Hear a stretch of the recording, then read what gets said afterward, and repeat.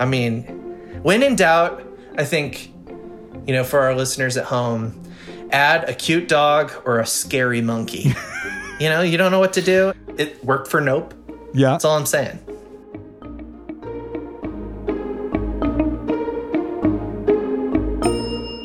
Welcome back to Working. I'm your host, Nate Chinen. And I'm your other host, Isaac Butler. Isaac, whose voice was that at the top of the show? I'm glad you asked, Nate. That was Daniel Hornsby. He's a novelist. His second novel, Sucker, which we'll be talking a lot about in the interview, just came out. And his first novel, Via Negativa, which is also quite wonderful, is available in stores right now. So he's a very talented novelist. And why did you want to talk to Dan? Well, I wanted to talk to him for a few reasons. First of all, Dan's an old friend. He's a big fan of the show. He really understands working as a podcast. And so I thought it would be really interesting to talk to him about, the craft of writing and everything. And also, I just really loved this new book. It's really different from his first one, which we talk about a little bit in this episode. And I was just really interested in how he built its world, how he thought about genre, how he thinks about writing. Because, he's a novelist. I'm a nonfiction writer. We approach it from sort of two different directions. And I just thought we'd have a lot to talk about. Oh, this is going to be good. And I'm guessing that you also have an extra segment exclusively for Slate Plus members. What is that this week? It's amazing that you knew that, Nate. It's like just incredible. Your powers of foresight are Promethean. Just tuned in. Yeah. We talk about a few different things, a few extra tidbits. First, Dan is married to Alice Boleyn, who's an extremely gifted essayist and nonfiction writer. She's the author of Dead Girls, which was a New York Times notable book of 2018. And so we talk about, what is it like when you're partner in life is in the same creative field as you? How do you shape each other's work and stuff like that? And then we talk a bit about how to get unstuck when you are creatively blocked. If you're a member of Slate Plus, you will hear that at the end of the episode.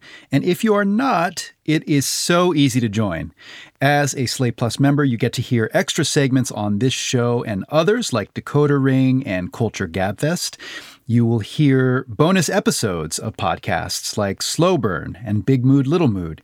And of course, you will never, ever hit a paywall on slate.com. To learn more, go to slate.com/workingplus. All right, let's hear Isaac's conversation with Daniel Hornsby.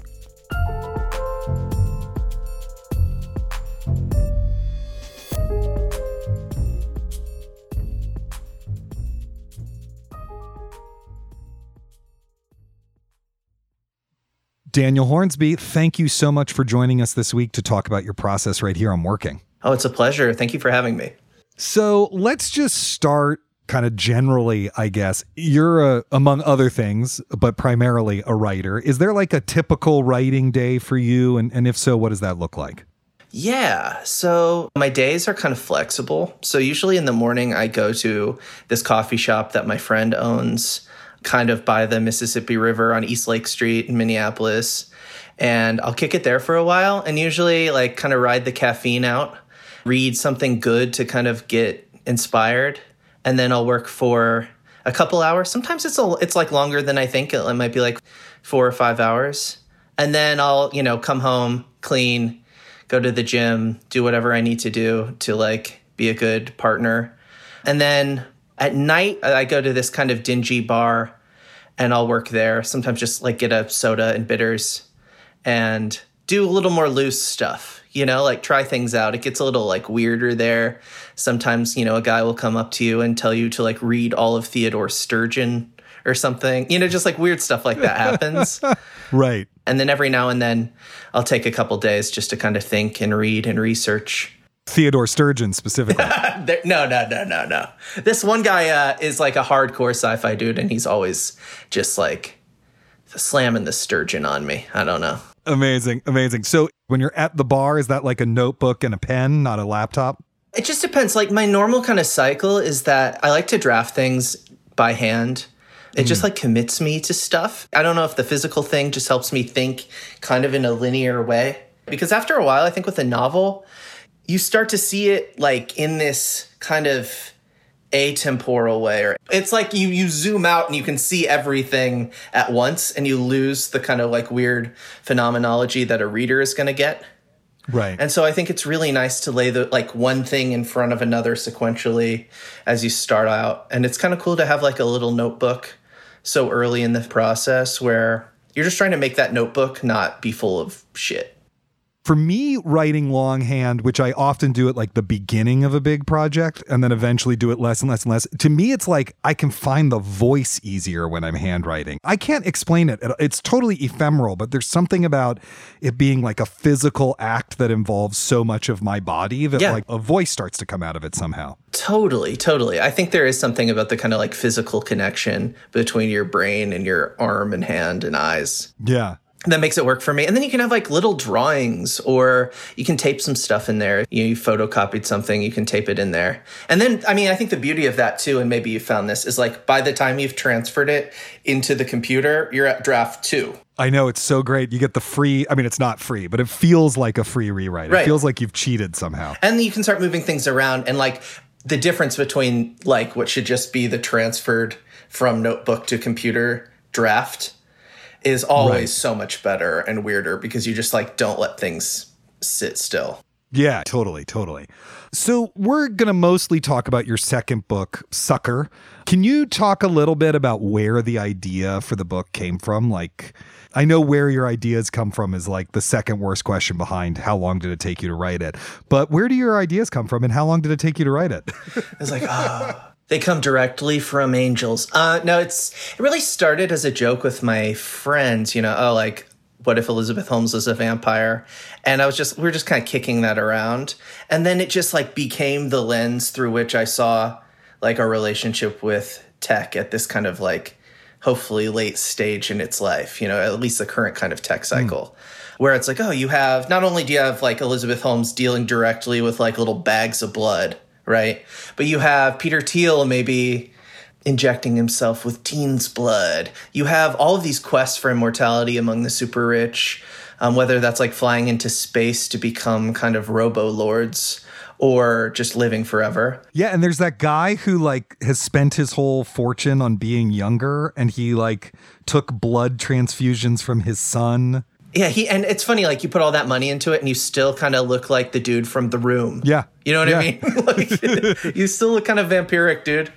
And then you have, even just tech's relationship in our lives, like kind of the siren server, data mining without our consent usually, and the relationship of venture capital, I think, to our culture. It just all felt so parasitic.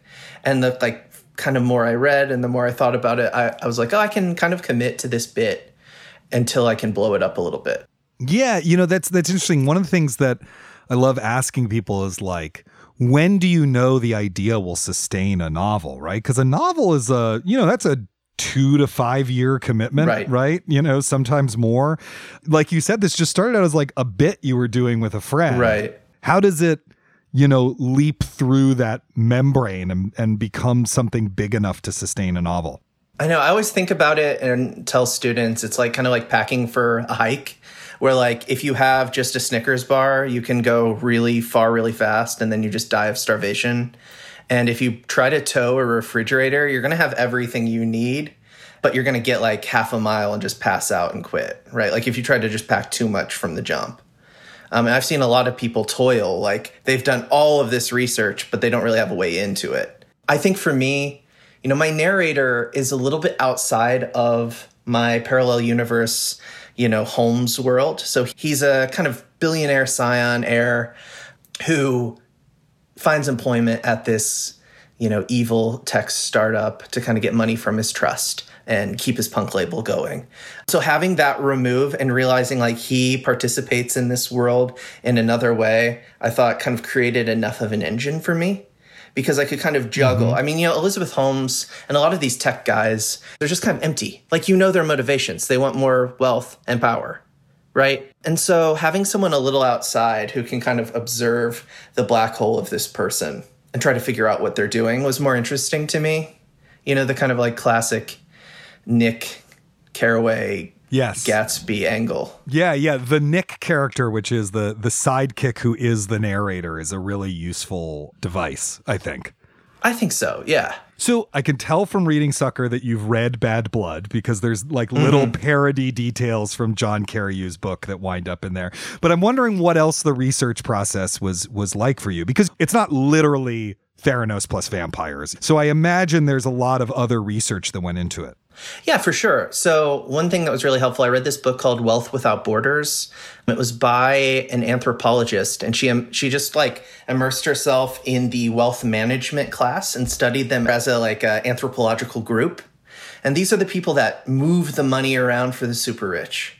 Oftentimes, like if you have a billionaire, he doesn't really know where his money is, right? It's these people, sometimes teams of people, sometimes single family offices that know that it's like in Switzerland, and some of it's in Singapore, and some of it's in the Caymans. Some of it's over here in a holding company, right? And so reading that book kind of illuminated like the actual flows of wealth, like what that mysterious money is doing. Because it's like, well, here are people who, what do they value most? Money. Let's track that money, and understanding how it moves is going to tell us a lot about them. And there are a lot of really crazy little anecdotes in there.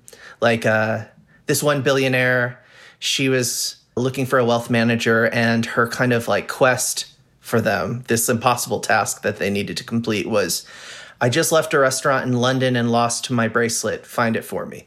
And then this person had to figure out where she went, figure out where she liked to go, her haunts, and get this bracelet and recover it. It's just crazy. That was the test? That was the test. Amazing. That was it. And I guess she passed it. Another guy requested I think thousands of pounds of lox in 3 days. Like, can you get it? You mean smoked salmon, not padlock? Yeah. Smoked salmon. So he wanted exactly. a ton of smoked salmon. And she used her connections with Cisco and weird supply chain math with Scotland and got it. That's so wild. That was one way in. The other thing that was really probably the most interesting bit of research. While I was working on the book, I was living in Memphis at the time, and I would go to this other dingy, very fun little bar called the Lamplighter, and there would be these people working on their philosophy dissertations and stuff, and we would just kind of hang out and peck at our computers and talk about stuff. And after a while, I told my friend what I was working on. And he's like, "Oh yeah, do you know that this person you've been working beside, she had married a billionaire and divorced out of it." And so I talked to her for 4 hours one day and conducted a very serious interview that gave me access to some very interesting textural details, right? Because we have so much kind of rich people porn in the culture, and you don't really want to get all of the kind of Succession secondhand shit. So it's really nice to what is it like at the dinner table? What are you eating? What is the place like? She mentioned how the housekeeper would iron the bed sheets when she made the bed. They had a Picasso sketch in their basement bathroom. That's one that makes it into the book. Charles Gross's parents keep a very ugly, third-rate Picasso in the bathroom. Exactly. Right? Yeah. Good memory. That's interesting. What you point to there is there's the kind of research where you get books from the library, or, you use your academic email address to access JSTOR and, keyword search some good terms.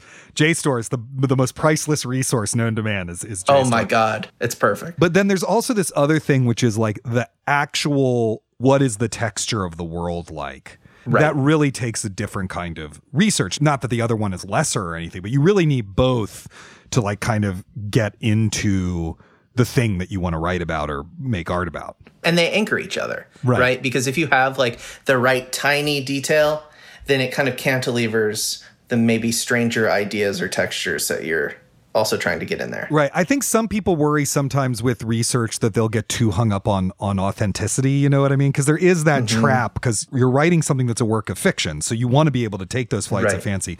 Do you find that the research helps actually ground the flights of fancy? For sure. I mean, there's some things, I think going into a project, especially a novel, is figuring out what the kind of domain of your invention is going to be. If you're writing a New York book, is it going to be on a street that exists? Right. Are you going to make your own little street, your own little zone that's squeezed between two blocks that actually exist? Or are you going to make your own borough, right? Or are you going to make your own parallel universe New York? You can kind of figure that out. And I think that applies to almost any book, right? Are you making up a town? Is this in a town that exists? Is this in a state that we know about? And so once you have those parameters, then I think it's nice to have like the actual stuff leak into that zone to kind of root it. You know what I mean? Yeah, totally. That makes sense to me. We'll be back with more of Isaac's conversation with Daniel Hornsby.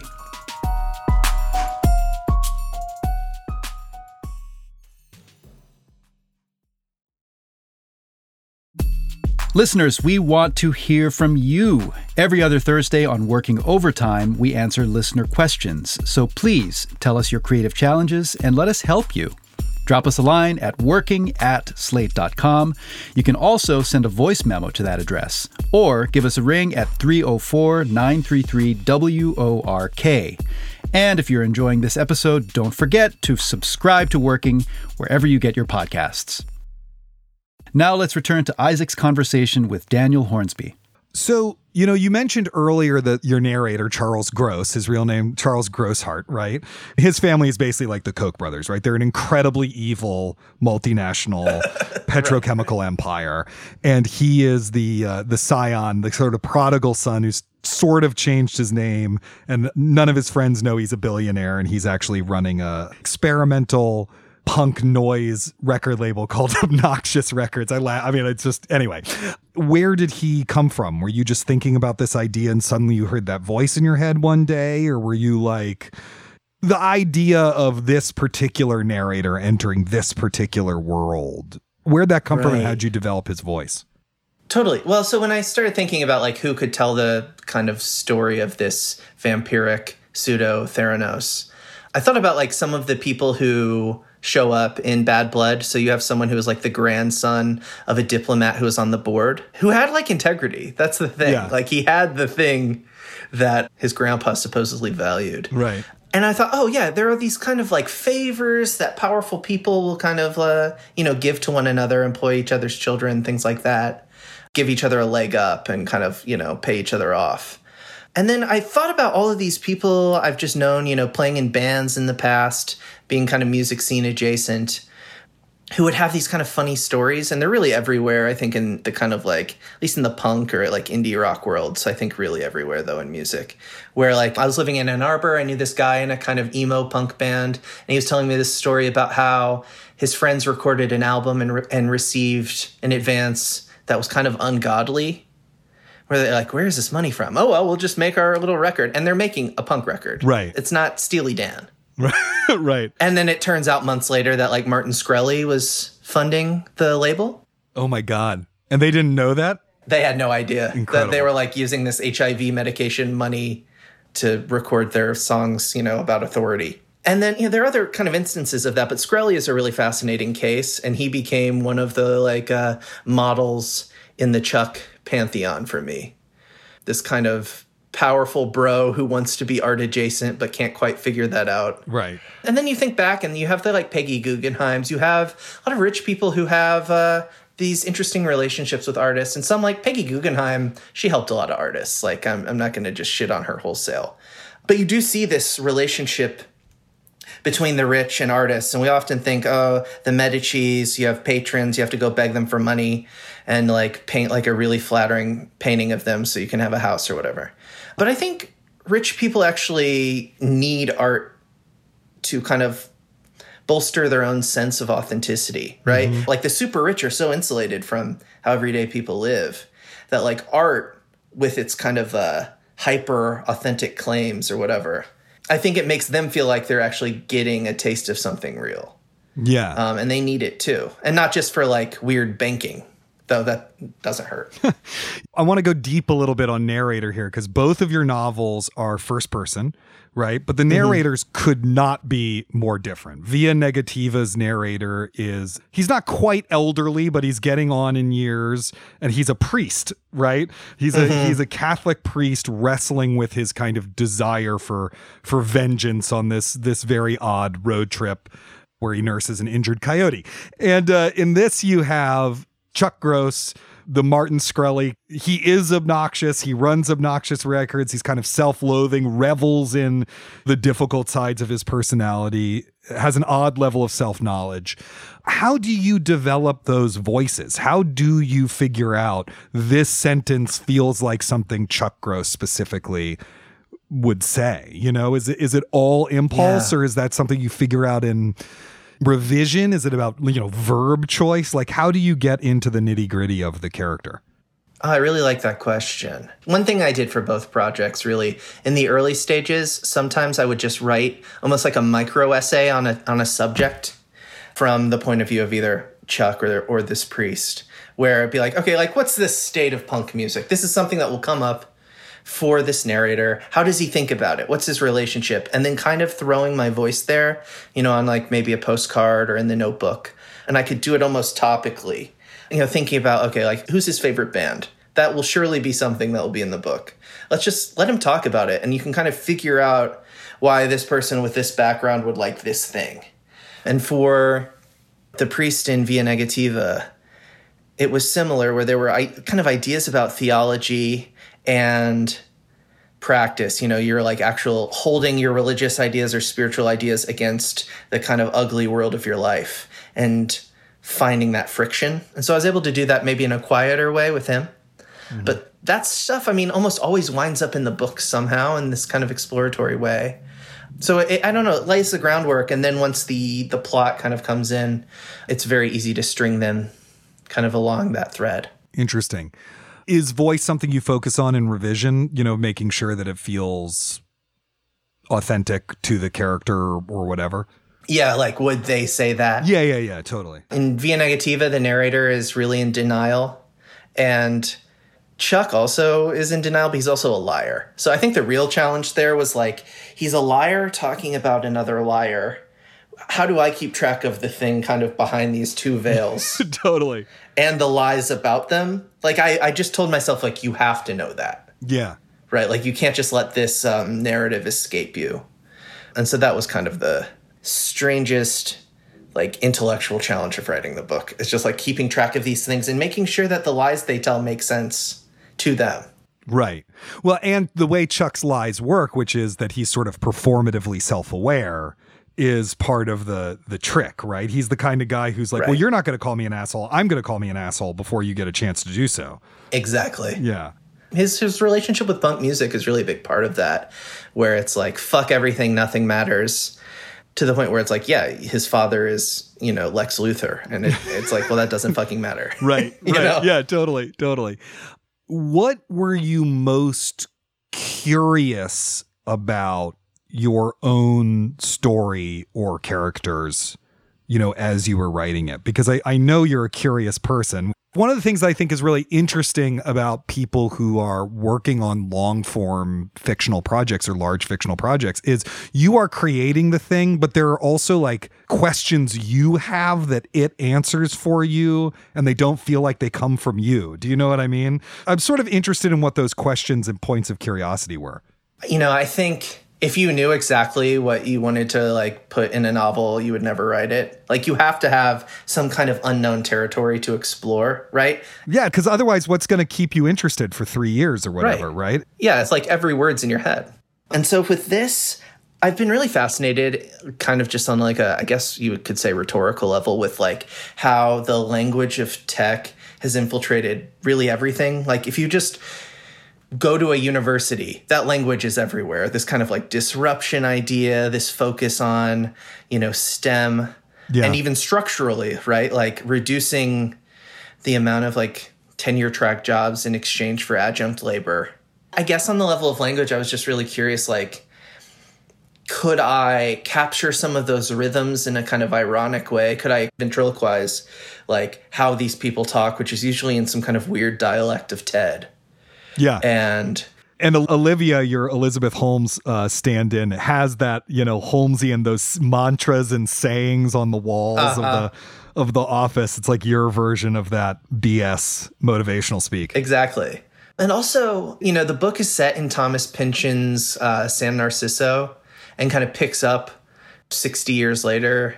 And it was interesting in just kind of figuring out those kinds of connections between like one vision of kooky California then and how all of these like new agey ideas, utopian ideas have become distorted or embodied by people living in the same place now. Yeah. That brings up another question I have for you about the sort of intertextual play in the novel, right? My favorite one is, of course, the reference to Joseph Roth's The Hero of Solferino, who's the main character of the first part of the Radetzky March, makes an appearance. You're in San Narciso from Thomas Pynchon. I mean, we could probably go on and on and on.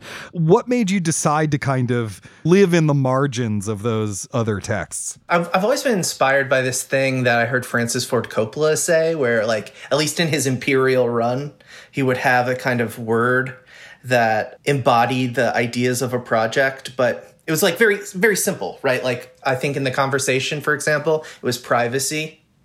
And so, if you're a director, and I think it's true if you're writing fiction too, you're making just hundreds of little decisions, every time you sit down. And so he had this as a kind of lodestar for him. And so in The Conversation, Gene Hackman has to wear a trench coat to go outside. And the costume designer is like, okay, here's a brown one, here's a black one. Which one do you want to use? And he's like, okay, privacy. And so they use the famous clear trench coat, right? I just find that so inspiring. And so I kind of like come to, if not using like one word, at least have a little kind of geometry or a little amulet. So it could be a word, it could be a kind of a configuration of objects that I carry with me when I'm trying to make decisions about like what characters could do, say, where they should go. And so for this one, it's parasitism, right? Like feeding off of other things. And I thought like it would be interesting if like this book could exist in a kind of parasitic relationship. We know that books are built on kind of other books. And I thought it would be fun and still kind of thematically relevant if this could like literally suck some of the blood out of The Crying of Lot 49 and the larger Pynchon verse, and be its own little vampire. I've been thinking about twists a lot and big reveals and how often they wreck a project, and you've taught undergraduate creative writing, how often people think that's what you've got to do, right? Now, your book sort of has a twist, which is these people are vampires, right? But the reader actually knows that almost immediately, right? And if they don't know, the marketing for the book is very open about the fact that these people are vampires. Down to you have the Anne Rice interview with the vampire font is very close to the one that the book's title is in. So we're not hiding that they're vampires, but Chuck doesn't figure it out until very, very late. Walk me through making that decision and figuring out how to, tip the reader off and let the reader know, in a sense, like you haven't ruined the book by figuring out that these people are vampires 50 pages in or whatever. I think anytime you sit down to like see a horror film, you kind of know the genre space you're entering. Because they've told you it's a horror film, right? Yeah, they're like, A24, ooh, Right. One thing I really like about the horror genre, though, is like, if you sit down and watch a horror movie, like, this isn't going to end well. Like, shit is going to hit the fan. And I think that irony is just, like, I find it deeply funny. And I'm not the first person to say this, but, like, horror and comedy are, like, twin genres, right? Like, one is the sun, one's the moon. And often the beats of horror and the beats of horror films especially, like, are, like, jokes. To the point where early in every horror film, there's a jump scare that isn't really the monster, right? It's like two teens going through an abandoned house and one goes boo. And it's just to get that rise out of you. And the effect of that is a joke, right? Because you're expecting a monster, you get their friend. And where one has slapstick, the other has, like, gore, right? I don't know. I always like kind of love being able to see over a narrator's head. There's something about the kind of like complexity of that I think cleaves nicely to that like effect in the horror genre in general. And so I don't know. I tried to marry the like comic, ironic narrator who you can kind of peek around with the irony of horror, where you're like, there's a monster. Why are you going to that cabin? Why are you on that empty boat? That kind of thing. Right. Why are you in this town where there's no cell reception? Right. There's like one guy and a bunch of wax dolls. I think you should peace out. Yeah, exactly. Both of your novels are so in dialogue with the genre in which they find themselves. Not in an obnoxious metafictional way, but I just mean like you can tell that Via Negativa is written by someone who knows what a road novel is, right? Has read Charles Portis's Dog of the South. Right. You can tell that you've read corporate satire, that you've read horror fiction and stuff like that.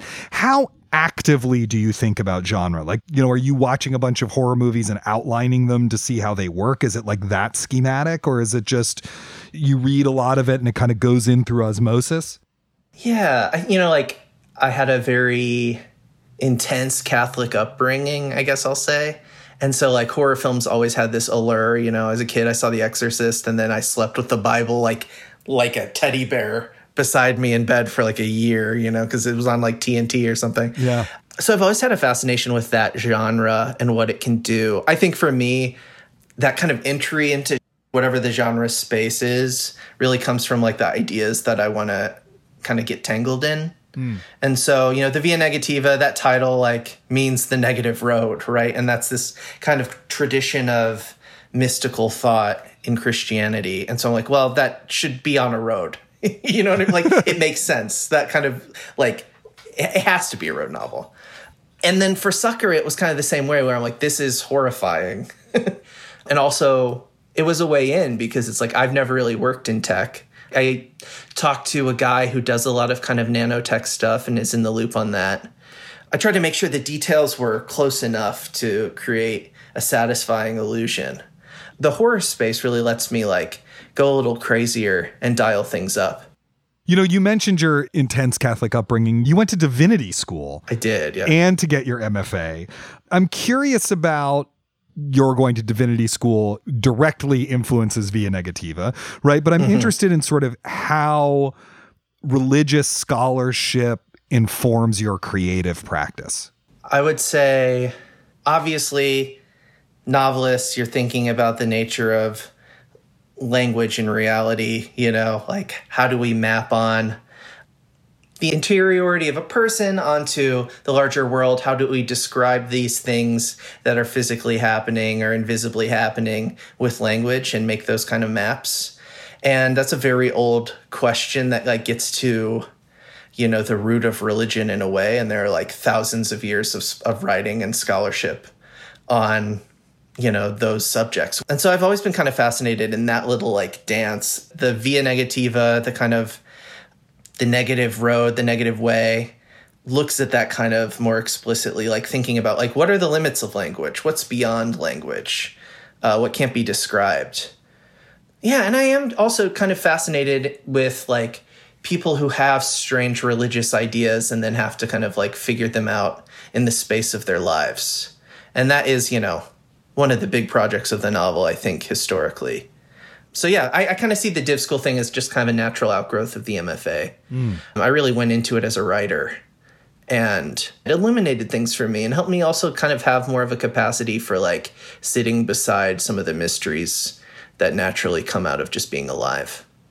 Yeah, you really hit on something there, which is that so much of art is about describing the undescribable or trying to portray or dramatize or touch things that are unknowable or exist beyond language or beyond the senses. It's not just writing, like a lot of acting is about that. A lot of painting is about that. The ineffable and the impossible, and how do you contain those parts of human experience that don't want to be contained, which is of course also impossible. You also can't do it on some level. Right. It's interesting that you just decided to really take the bull by the horns on that one and make that kind of like the subject of your life for a while you were in school. Yeah. Well, and it was like part of my fascination as a child, and definitely part of why I think I wanted to become an artist. And so those things I think have always been in conversation, even though I don't really identify with any like particular tradition, let's say. Right. Another thing that I know is really part of your process is visual art, that you do a lot of drawing, and part of your writing process is to draw things that are happening in the books and stuff like that. Can you just talk a little bit about that part of your process and how it works? I think drawing and writing especially have this kind of funny fundamental relationship, was like the reduction of a lot of noise, a lot of stuff into lines, and whether those are like actual lines that have weight and ink or they're written lines. There's like, what do you highlight? What do you leave out? How do you capture the essence of a thing? And so by kind of switching modes where you're like, well, maybe I'll just draw a portrait of this character. Then you realize like, oh, what is their hair like? You have to answer questions you haven't asked yet. You haven't had to answer them, in your manuscript. Where it's like, oh, like what is Chuck's hairline? And then you're like, oh, it's balding. Okay, cool. He'll make some jokes at his own expense, or he's wearing a hat in this scene. You begin to answer questions you haven't asked. And I think that gives you this extra degree of resolution on your world. And sometimes you can solve problems that way. My partner, Alice Bolin, the essayist, she makes really extensive webs. They look kind of like hyper-Kabbalistic webs, where the ideas are all touching each other. And I find that really inspiring. And so if I get stuck trying to figure out what I'm trying to say, or if I need to say something else, I'll make a little web and try to figure it out. How do these different components relate? How don't they? And I think it just can help you fill out your world and kind of think a little differently. I've seen one of the drawings that was behind this book, which I don't think this is exactly a spoiler, but there is a part in the book where a zebra kicks a surveillance drone to death, right? There's a drone and a zebra kicks it until it breaks apart. How did drawing that help you figure out that scene? Sure, yeah. Well, it's like then you're starting to think about, okay, so you have the zebra. I wanted this like actual animal destroying this kind of mockery of animalness. And then they're like, well, what's in the yard? And I'm like, oh, how about we put like a little Henry Morse statue to kind of balance out the drawing a little bit. And then there's this wall, and you start to get the lawn, and you can just kind of build the world out from there. And so as he's approaching, you're like, oh, there's a Henry Morse statue. You have these elements there that are really like dictated by the necessity of composition, right? Like this thing has to happen somewhere. What's in the background? What's going to balance out this drone and this zebra, Yeah, totally. Well, Dan, it's always a pleasure to talk to you about all things craft. Thank you so much for joining us here on Working to talk about the book and your process. It's an honor to be on here. I'm a huge fan of the podcast, so thank you.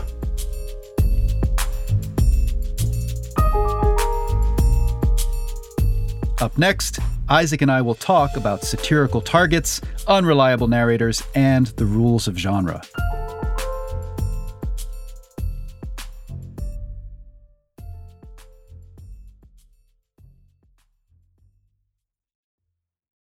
Isaac, that was such a fascinating talk with Daniel. It really makes me want to rush out to my local bookstore and grab a copy of Sucker.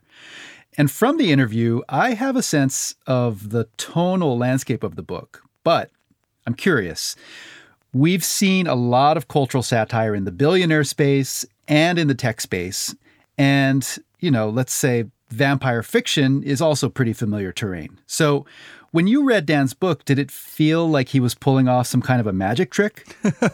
Yeah, totally. And, I think there's a couple things that make that magic trick work. First of all, yes, the log line is Theranos with vampires, right? But there's a lot of other stuff going on. There's a lot of other influences and ideas swirling around in that mix, And part of that, which is the second thing that really I think makes this magic trick work, is the voice. It's in first person. This character of Chuck, who's the narrator, is really well developed. He feels like a totally real and specific person, the rich, hyper opinionated, self-loathing aesthete, and also the kind of young man who's into culture in a kind of high fidelity sort of way, right? There's that coming into it. He's very funny. The book is also very funny. And so because you're seeing the whole world of it and all of the events filtered through this really well-developed POV, I think it really reinvents the whole thing, frankly. That sounds really interesting. And I'm especially intrigued by the humor in that first-person perspective. And that's the kind of thing that you really, there's no describing it. You just have to immerse yourself in the world. Yeah. Now, you guys start out in this conversation with a little bit of groundwork. How do you write? Like literally, how do you write? And I'm intrigued by the suggestion that writing longhand in a notebook and Dan seems to do it often in noisy public spaces, might actually be a way to discover the voice of a book. And he also has some ingenious writerly exercises. I really liked the micro essays that he assigns his main characters, often, with notes on index cards. So this leads to a question for me. Can you speak to the way that form can influence content specifically for a writer? Oh, yeah, totally. And I actually want to say you're sort of talking about two different things here. One has to do with like form and content. And the other is, I think, what often gets called the somatic part of writing, which is, right, what's going on with your body while you write. And in fact, there's like a whole genre of poetry called somatic poetry where the poets do weird things to their body and then write in whatever that physical state is. Writing really is a physical act. And so if you change the physicality, something new is going to happen. I can't explain why writing longhand helps me discover the voice of a piece, but it does, so I do it. You know what I mean? In terms of form and content, I think they're totally intertwined. And I'm actually going to go further than that and say that often when you think you're having a problem in one, you're actually having a problem in the other. The problem that you're seeing is the symptom, and the disease lies in the other place. I'll give you like a really basic example. Sometimes you're writing and you're like, I don't know what to do next in this chapter. Right? Like, I don't know where to go next in this chapter. And the actual answer is you have found the ending of the chapter and you just need to hit insert page break chapter 3 or whatever. You know what I mean? Like, that's an example, a really, really basic one. There's a really wonderful nonfiction writing book called Tell It Slant that was a textbook that I used in graduate school. And one thing about that book is that it's just filled with different forms that you can try. What if you wrote this essay as a recipe? What if you did a braided essay? What if, whatever it is. And one of the things that you can do as a writer, and I think this is actually true in most art forms actually, is whatever the basic thing is you're trying to do, tell a story, ask an essayistic question, paint a portrait, whatever it is. Just try doing it in a bunch of different forms. Just take the rules of that form. I'm going to do this as a recipe. I'm going to do it as an instruction manual. I'm going to do it as a memoir. I'm going to do it as an interview. I'm going to do it as a play, whatever it is. And just do it in all of those different forms and just see what gets unlocked by that. And you'll learn an awful lot, I think. Yeah, no, that's great advice. And you've also pinpointed something, which is the idea of genre as an articulation of form, and also something that has, it comes with rules. It strikes me that Dan seems really, really savvy about how to harness elements of genre fiction, or peer over the fence at genre filmmaking. And you really have to understand the rules of genre to know how far they'll bend without breaking. So do you think his version of that balancing act holds any lessons for the rest of us? Oh, yeah, totally. And actually, June had a guest a few weeks ago who was a long-term mystery novelist, and she learned how to be a mystery novelist through like literally outlining the plot of P.D. James mysteries. And then she was like, oh, okay, well, you get to this point and then this clue gets revealed, and then you get to this point and there's this reversal or whatever, Right. Rules, I think, are really helpful for being creative. They remove a bit of the choice paralysis that I think is a big problem of the creative process, and they create limitations. And limitations actually spark your imagination because we're mischievous people who don't want to be limited. You have to remember when you impose these rules on your work that you're the one who imposed them. So if they really fuck you up, you can just be like, oh, well, that's just a rule I made up. I can unmake it and make a different rule, like as a last resort. You have to remember that you imposed them, but they're still important. And what genre really gives you is a series of rules and a series of beats, a structure that you can use or discard as you see fit.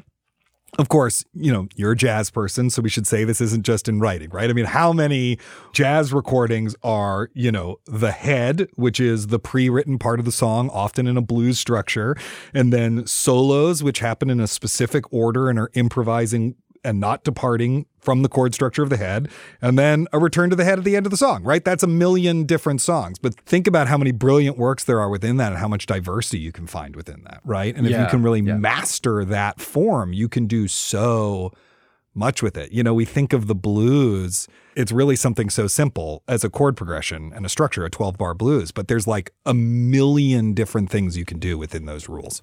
Well, there's another part of that, Isaac, which is that the blues is not just a form, it's also a feeling, right? Yeah, totally. And that seems like something that in his writing, Dan really understands, like I am going to work with, horror tropes, or I'm going to work with, satirical tropes. And it's like, it's not just structural, it's also like vibe. Totally. And that's really, that seems like a really, really potent tool in his hands. And this goes back to how form and content influence each other, right? Like, why does that chord progression contain within it that mood? Some of that's mysterious. I mean, we could write about it and map it out, and I'm sure you have your ideas about it. But the same is true of like, what is it about horror fiction, about the structures of horror fiction that create the feeling of being horrified or the pleasures that we get from horror fiction? You know what I mean? Yeah.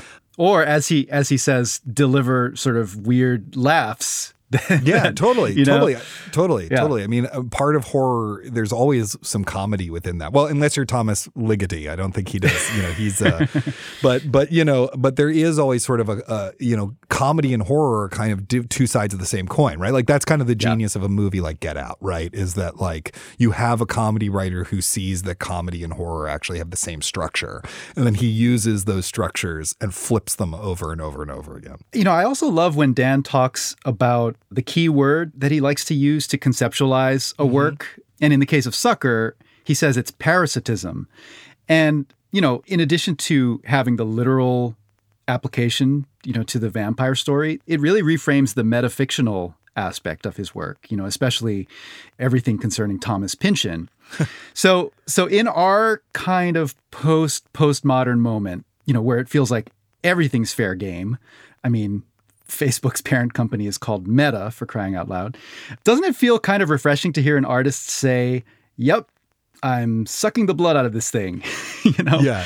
And so how does that forthrightness actually inform the experience of the book? Yeah, that's a really interesting question. I want to first of all say that, all art is built on previous works of art. Originality we tend to misunderstand, Right. Originality doesn't exist in a vacuum outside of influence. There's a really wonderful essay by Jonathan Lethem called The Ecstasy of Influence that talks about this really well. So listeners might want to go seek that essay out. But specifically in Sucker's case, I think what it does is it deepens the book because the form and content and theme are all reflecting each other. The action of what the book is doing on some deep level is thematically related to its plot. Now, what's great about that is that it's implicit. It's happening in the background. Dan isn't really spelling that out. I mean, he spelled it out in our interview, but what you get as a reader is just a sense that this was made really deliberately by someone who really knew what they were doing, and that you're having like a deeper experience, and part of that experience is a little mysterious. And I just think that's a really, really wonderful thing. I think it also just helps in the writing process or in the creative process. I don't think it's limited to books to do that kind of thing. I haven't done it before, but like that is definitely a lesson I'm taking away from this interview is like, what is the word that's going to guide my next book so that when I'm stuck, I can be like, oh, go back to, whatever it is. Yeah. Sandwich making. No, that's not going to be it, but you know what I mean. You just alluded to mystery too. And there's a point in the interview where you guys talk about that sort of swirling mystery and how if it weren't mysterious to the writer, the work actually wouldn't get made. There's something really compelling and kind of generative about, not knowing exactly what's ahead of you, which I find really true to my own experience. Yeah, totally. I mean, I think there are some writers who really want to have everything planned out. Most writers I know, they have sort of some initial things planned out, some initial ideas of what they're trying to do, and then they're really discovering from there. And that's even true in nonfiction. There's stuff about the next book I'm working on where I'm like, I don't know the answer to these questions. There's things I do know the answer to. I had to find that out to write a proposal and sell the book. But the thing that's going to keep me going is actually answering the stuff I don't know. Yeah. All right. Finally, let's talk about character. Sure. Because by his own assessment, Dan has filled Sucker with, pathological liars. And he said that one of his trickiest tasks was keeping his own eye on reality as he spun these authentic untruths. So, Isaac, you've talked a lot with actors and directors who play this kind of game. What's the key to finding the truth in an untruthful character? And where does audience expectation fit in? So as a good Stanislavskian, I have to answer that the truth of the character can be found in their actions, so in what they do, and in the needs that are motivating those actions. Characters may not be able to admit to themselves why they're doing something, or they may simply not be able to see it because they're kind of so blinkered. You know, like if you've read Ishiguro protagonists are usually really blinkered and don't understand why they're doing what they're doing. They don't really understand the world around them because they have a kind of ideology that's shaping it. And then you as the reader get to see around it. Those needs, those desires, they are revealed through action. And action is really the key. Characters are always doing something. Even when they're just thinking, there's an action to that thought. When they're talking, the speech is an action. They're trying to accomplish something. And if they're not trying to accomplish something, it's usually not worth putting on the page. And also it's through that you can reveal stuff to the audience that the character doesn't want to reveal. Because, you know, the problem with liars or with deluded protagonists, which is slightly different, is that, you know, they don't want to be caught. There's things they do not want to look at. So the job of the author is to create the vents through which that stuff can come into the book anyway. And I have to say that as a reader, I think that's the pleasure of particularly first-person fiction, is where am I able to read around this person and see the things that they cannot see? I just think that's really just like a joyous, nurturing, wonderful process, even when it's a book that's really depressing, like Remains of the Day or Never Let Me Go, right? You know, like those books are devastating. But the process of seeing that world come together is really pleasurable. Yeah, it really gives the reader a kind of power in the process of reading and implicates you in the story in a certain way. Yeah, totally. You have to create, and it's not, I think, just in fiction or just in prose, you have to create room for the audience within the work to allow them to do a little work themselves. Yeah. Because that kind of work is actually really pleasurable, you know? Yeah, for sure. Well, that is about all the time we have this week. Yeah, thank you so much for joining us, listeners. Those of you who are Slate Plus members get a little extra something right after this credit sequence. And for the rest of you, what are you waiting for? Go to slate.com/workingplus today to sign up. You'll get bonus segments on shows like this one, full access behind the paywall, and the knowledge that you are supporting everything we do right here on Working. Thank you again to Daniel Hornsby and to our producer, Kevin Bendis, who is definitely no sucker, and to our series producer, Cameron Drews. We'll be back next week when June Thomas talks to Carlos Fonseca and Megan McDowell. Until then, get back to work.